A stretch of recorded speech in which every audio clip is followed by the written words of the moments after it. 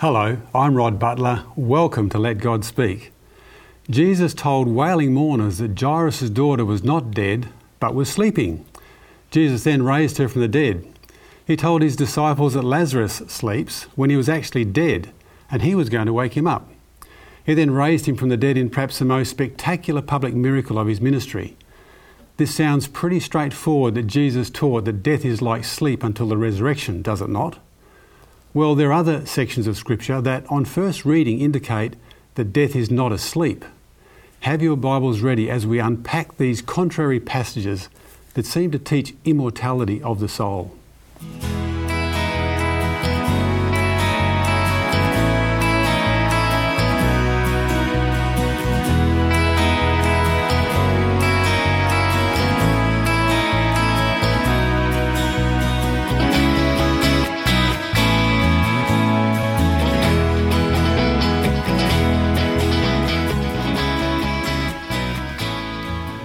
On our panel today we have John Malkovich and Kylie Fisher. Welcome John, welcome Kylie. Thank you. Thank you. Before we start our discussion, let's bow for prayer. Gracious Father, we thank you for the Bible. As we discuss these contrary passages, we ask for the Holy Spirit to guide our discussion. May we and the viewers understand the true meaning, we pray in Jesus' name. Amen. Well, the first contrary passage we're going to look at is the parable of the rich man and Lazarus. And it's found in Luke chapter 16 from verses 29 to 26. But I'm going to pick up the story from verse 22 and read from verse 22. And it says, "And it came to pass that the beggar died and was carried by the angels unto Abraham's bosom. The rich man also died and was buried. And in hell he lift up his eyes, being in torments, and seeth Abraham afar off, and Lazarus in his bosom. And he cried and said, Father Abraham, have mercy on me, and send Lazarus, that he may dip the tip of his finger in water and cool my tongue, for I am tormented in this flame. But Abraham said, Son, remember that thou in thy lifetime receivest the good things, and likewise Lazarus evil things. But now he is comforted, and thou art tormented. And besides all this, between us and you there is a great gulf fixed, so that they which would pass from hence to you cannot, neither can they pass to us that would come from thence." So this is quite interesting, Kylie. What's the setting of this story? Yeah, so it's so important for us to understand the context, especially when looking at these kind of difficult passages. So we actually have to go back to the previous chapter to understand it.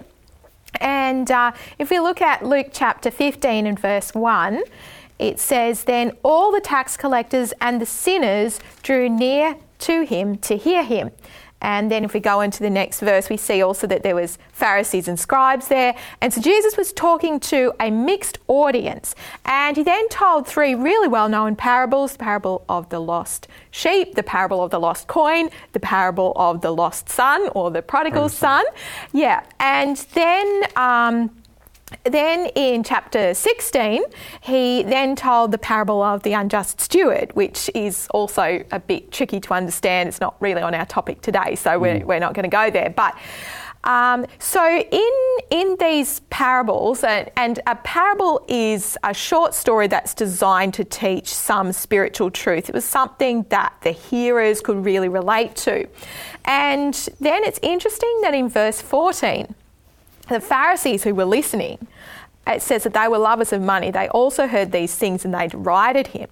And so this parable of the rich man and Lazarus is actually based on a story or a sort of a myth that the Pharisees had. But Jesus actually took their story and gave it a really interesting twist. And it's interesting that, like when we look at this at first glance, it seems to teach the immortality of the soul.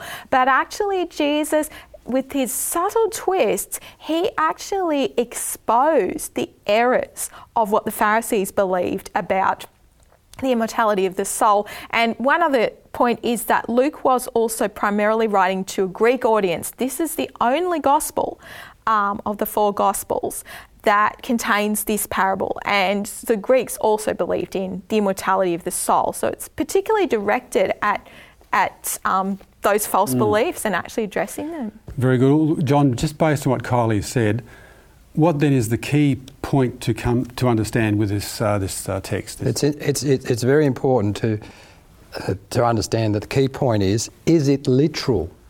And if you decide to take it literally, then it opens up contradictions with the rest of the Bible.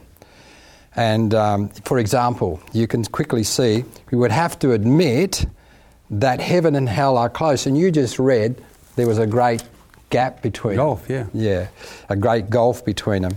Especially to think they have to be that close to carry on a conversation between the dwellers of both places.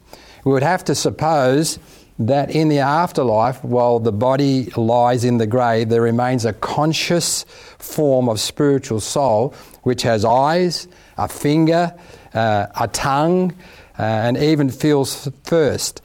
This contradicts other sections, and I want to just share a couple with you. And if we turn to Ecclesiastes chapter 9, verses 5 and 6, this is what the Bible says. We've got to look in the context now of the whole messages in the Bible. For the living know that they shall die, but the dead know not anything. That's number one. Neither have they any more a reward, for their memory of them is forgotten. And verse 6 also says, also their love and their hatred and their envy is now perished. Neither have they any more a portion forever in anything that is done under the sun. So it's very clear the dead know nothing, and the thoughts perish. So where are we? We're in the grave, resting and sleeping. Well, just expanding on that thought, Kylie, if this is literal, what does it indicate about heaven? Well, the first thing actually that I noticed when you were reading the passage was that in the passage, heaven is described as Abraham's bosom. I mean, can the whole of the righteous fit into Abraham's bosom? Well, just on that point, Kylie, that word bosom in the King is from the Greek word kolpos, which literally means the space between your arms on your chest. So how could heaven fit there? Yeah. And also, heaven is, a place of happiness. And so if the righteous are there and they're constantly seeing the wicked burning in hell for all eternity, how could that possibly bring happiness to those who, genuinely love others? It just makes absolutely no sense. And, the book of Revelation is really an amazing book, and it's got many prophecies, but it's also got many beautiful promises. And I think one of the most beautiful promises is Revelation 21 verse 4, which says, "And God will wipe away every tear from their eyes. There shall be no more death, nor sorrow, nor crying. There shall be no more pain, for the former things have passed away." If the wicked are suffering forever, that promise cannot be fulfilled. That's a very clear promise, and it's in line with God's character. Very powerful. So, John, if this is a parable, why then did Jesus tell the Jews this parable? Well, I think we need to have a look in the Bible and turn to Luke chapter 16, verses 27 to 31. And this is what we read. "Then he said, I pray thee therefore, Father, that thou wouldest send him to my father's house. For I have 5 brethren, that he may testify unto them, lest they also come into this place of torment. Abraham said unto him, They have Moses and the prophets, let them hear them. And he said, Nay, Father Abraham, but if one went unto them from the dead, they will repent. And he said unto him, If they hear not Moses and the prophets, neither will they be persuaded, though one rose from the dead." So there's a few things that I would like to mention about this. The first one is, in this life, everyone decides his eternal destiny. There's no question about it. Everyone does. And the second point is, Jesus was illustrating that the rich are not highly favoured by God and guaranteed entry into heaven, while the poor are condemned. So that's something the Jews held on to. And the third one is, those who don't faithfully follow God in this life will not choose to do so, even if God sends a miraculous miracle. And we see that. In fact, the Jews still did not want to believe in Jesus as the Messiah, even when he raised Lazarus from the dead. Yeah, it's interesting because not only did they not believe, they wanted to kill Lazarus because some people did believe. Yes. That's rejection. Message. So, you've got to, we all have to look at it in the context of what Jesus was trying to tell us. Thank you. Okay, well, look, let's move on now to our next contrary passage. And this passage is Luke 23, and it's verses 39 to 43, and it's about the thief on the cross. And I'm going to pick up the story from verse 39. And it says, "And one of the malefactors which was hanged railed on him, saying, If thou be the Christ, save thyself and us. But the other answering rebuked him, saying, Dost thou now fear God, seeing that thou art in the same condemnation?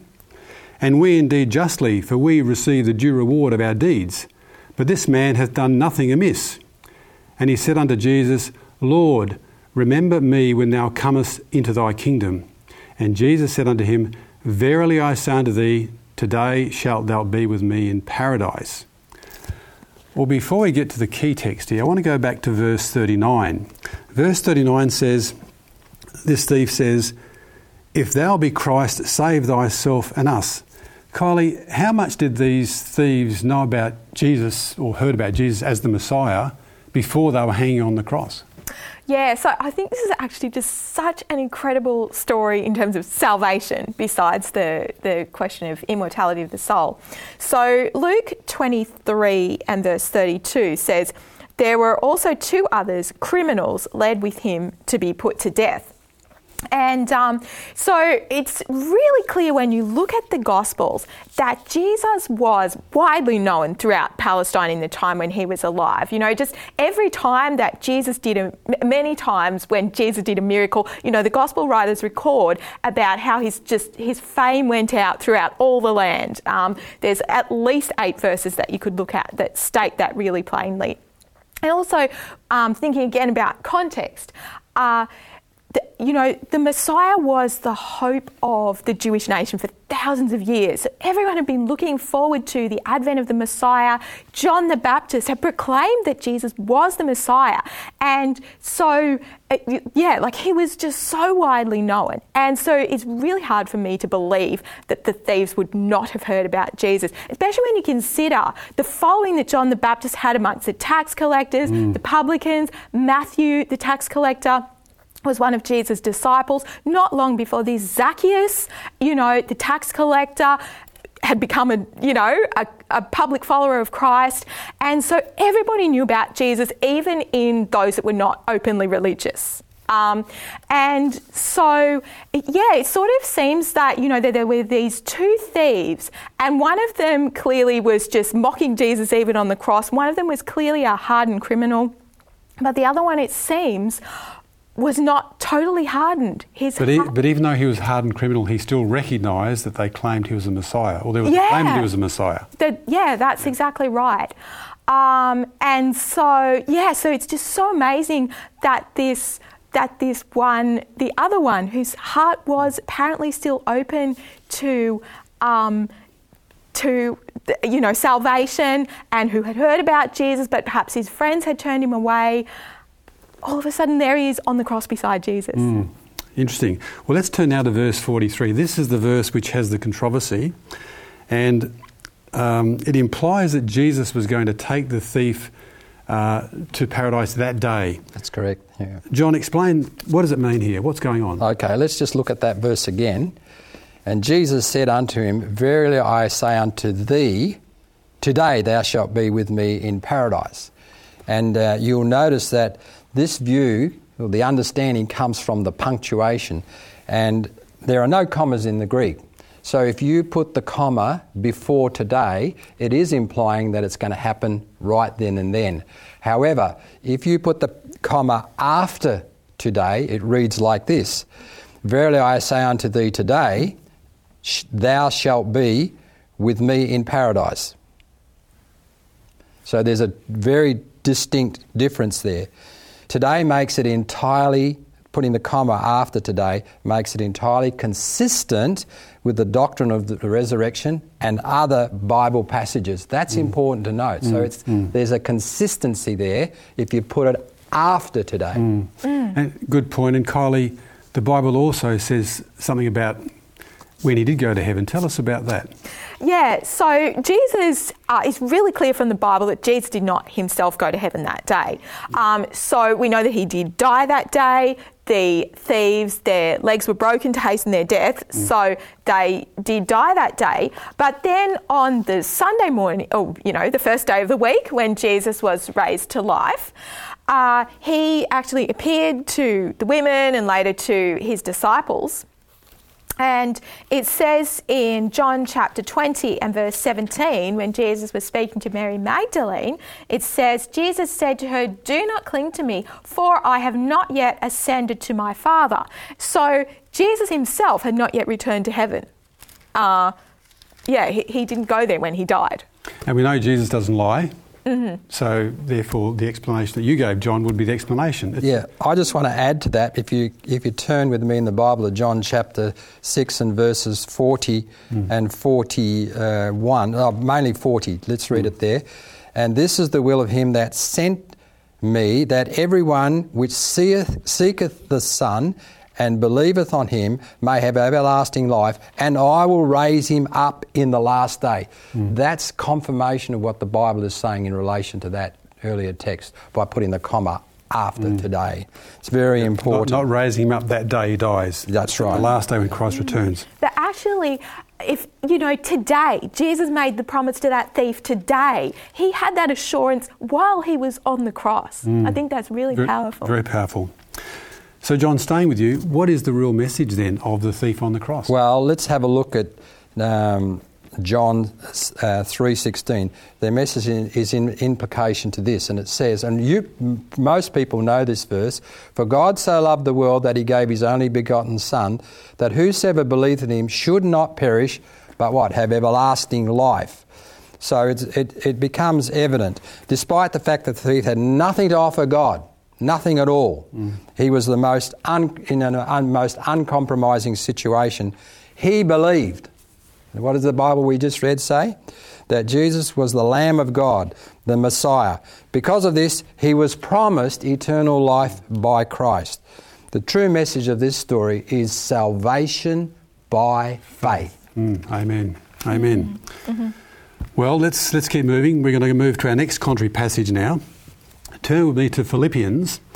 We're going to read Philippians chapter 1, verses 21 to 24. And it says, and this is Paul speaking, and it says, "For to me to live is Christ, and to die is gain. But if I live in the flesh, this is the fruit of my labour. Yet what I shall choose I wot not. For I am in a strait between two, having a desire to depart and to be with Christ, which is far better. Nevertheless, to abide in the flesh is more peaceful for you." Now, Kylie, is this teaching us that when we die we go straight to heaven? Is this teaching immortality of soul? Is this we die, life is instant? What's happening here?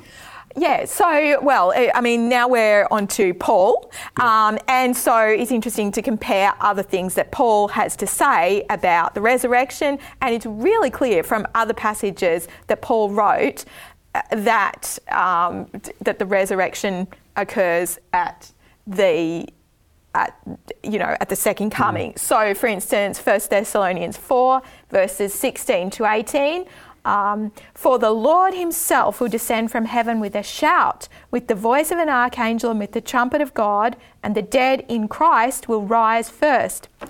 Then we who are alive and remain shall be caught up together with them in the clouds to meet the Lord in the air, and thus we shall always be with the Lord. Therefore comfort one another with these words." So our comfort actually is in the resurrection. That's where we find our comfort. And actually we did read one fantastic verse, actually just this morning, 1 Corinthians 15 and verse 23. It says, "Those who are Christ will be raised at his coming." I like those verses. It's really encouraging. And it says, comfort one another with these words. So it's all going to happen when Jesus returns. John, let's look at verse 23. He says, "For I am in a strait between two, having a desire to depart and to be with Christ, which is far better." What incorrect assumption do people make here when they read this verse? Well, that when we die, we immediately go to heaven. It's a doctrine that's taught by many, many in this world. But Paul verbalises his desire to leave these present troubles of existence and be with Christ, okay? But you have to look at his statement in context with everything else he wrote on the subject. If death is asleep, as Jesus said, when we do die, time will be meaningless, and the next conscious existence we have is the resurrection. So I just want to turn to 2 Timothy 4:8, and I'll read it. Henceforth there is laid up for me a crown of righteousness, which the Lord, the righteous judge, shall give me at that day, and not to me only, but unto all them also that love his appearing. You know, Paul was very clear. He would not receive the reward until the second coming. Interesting. So, Kylie, why would Paul say he'd prefer to die? Well, the life of Paul was not easy. He was really persecuted for his faith. So in 2 Corinthians 4 verse 8, it says, we are hard pressed on every side, yet not crushed. We are perplexed, but not in despair. And then I think it's in 2 Corinthians, 2 Corinthians 11 and 12, and Paul is talking about, all of the things that he suffered for Christ. He suffered a tremendous amount. So, I mean, there's just no comparison between the life here on earth and the life in heaven. So it's obviously, much more pleasant to be in heaven and, believing that death is asleep and that you don't know anything from the time that you die until the second coming, then, Paul's looking at those two. He's not looking at the space in between. Okay, so it's quite clear that so far we haven't had any sort of indication that there's immortality of the soul. All right, let's move on to our final sort of contrary passage today.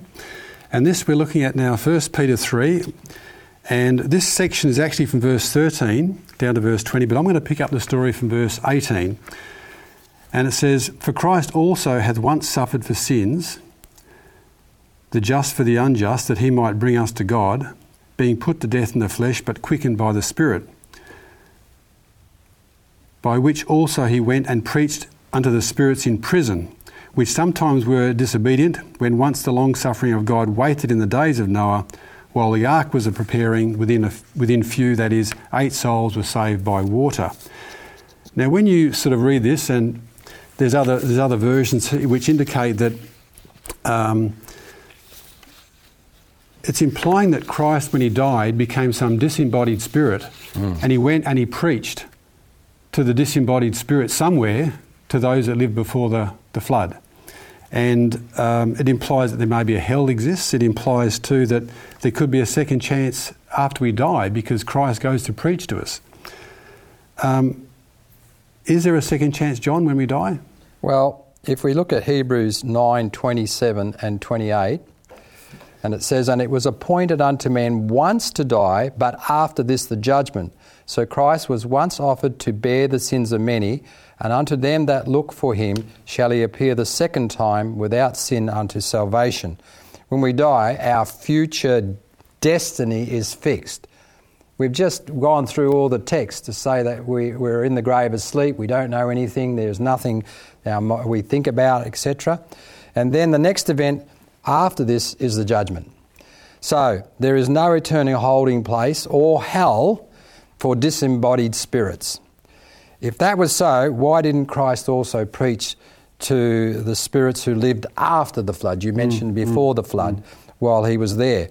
If we ever rejected Christ while living, there is no second chance after death. It's very clear. Why would Jesus preach to those who had no more chance of being saved? It doesn't make sense. It's interesting. Romans 2 verse 6 says, who will render to every man according to his deeds. That's deeds in this life, not deeds in an afterlife. So what does the Bible say about immortality, Kylie? Well, 1 Timothy 6:16 says that only God has immortality. And when we die, our thoughts perish. So if we look at Job chapter 14 and verses 10 to 12, it says, but man dies and is laid away. Indeed, he breathes his last. And where is he? As water disappears from the sea and a river becomes parched and dries up, so man lies down and does not rise. Till the heavens are no more, they will not awake nor be roused from their sleep. And also in Romans chapter 2, I think it's verse 8, it says that those who are righteous, that they seek for immortality. You know, why seek something that you already have? Okay. So, to be consistent with Scripture, how are we to interpret this passage, John? Well, the spirit in prison of 1 Peter 3:19 are identified in verse 20 as the disobedient, the antediluvians in the days of Noah. The term spirit in the Greek pneuma is used in this text and elsewhere in the New Testament. For example, 1 Corinthians 16:18 and Galatians 6:18, in reference to living people who can hear and accept the invitation of salvation. The expression in prison obviously refers to not a literal prison, but the prison of sin. Each one of us we're under that situation where the unregenerate human nature as found in Romans 6:1-23 and Romans 7:7-25. Christ's preaching to the impenitent antediluvians was accomplished through Noah, because Noah was told to preach for 120 years and became a preacher of righteousness to his contemporaries. That was found in 2 Peter 2:5. You know, it becomes very clear that we need to understand the context of how all these passages that we discussed come in relation to the whole Bible. And we can see very clearly that, you know, we could easily be deceived. Like, I never knew very much of the Bible before, but when I read it, if someone read those passages to me and used it as an explanation, I probably would have believed it until I looked and examined the whole of the Bible, or someone explained it to me, Rod. Yeah, you would have gone off on a different tangent with the way you're interpreting the Bible. That's right. Yeah. Well, look, that's all we've got time for. Very interesting discussion. Thank you, John. Thank you, Kylie. Understanding these passages highlights the importance, as John said, of comparing difficult sections of Scripture with all other references. And by examining the context and comparing with other related texts, we come to understand the essential message to be conveyed. The Bible is the inspired Word of God, and we can have complete confidence in the integrity of its teachings. We encourage you to read and study your Bible daily. Thank you for joining us on Let God Speak. Remember, all past programs plus teachers' notes are available on our website, 3abnaustralia.org.au. Email us if you wish on lgs@3abnaustralia.org.au. Join us again next time. God bless. We look forward to seeing you again.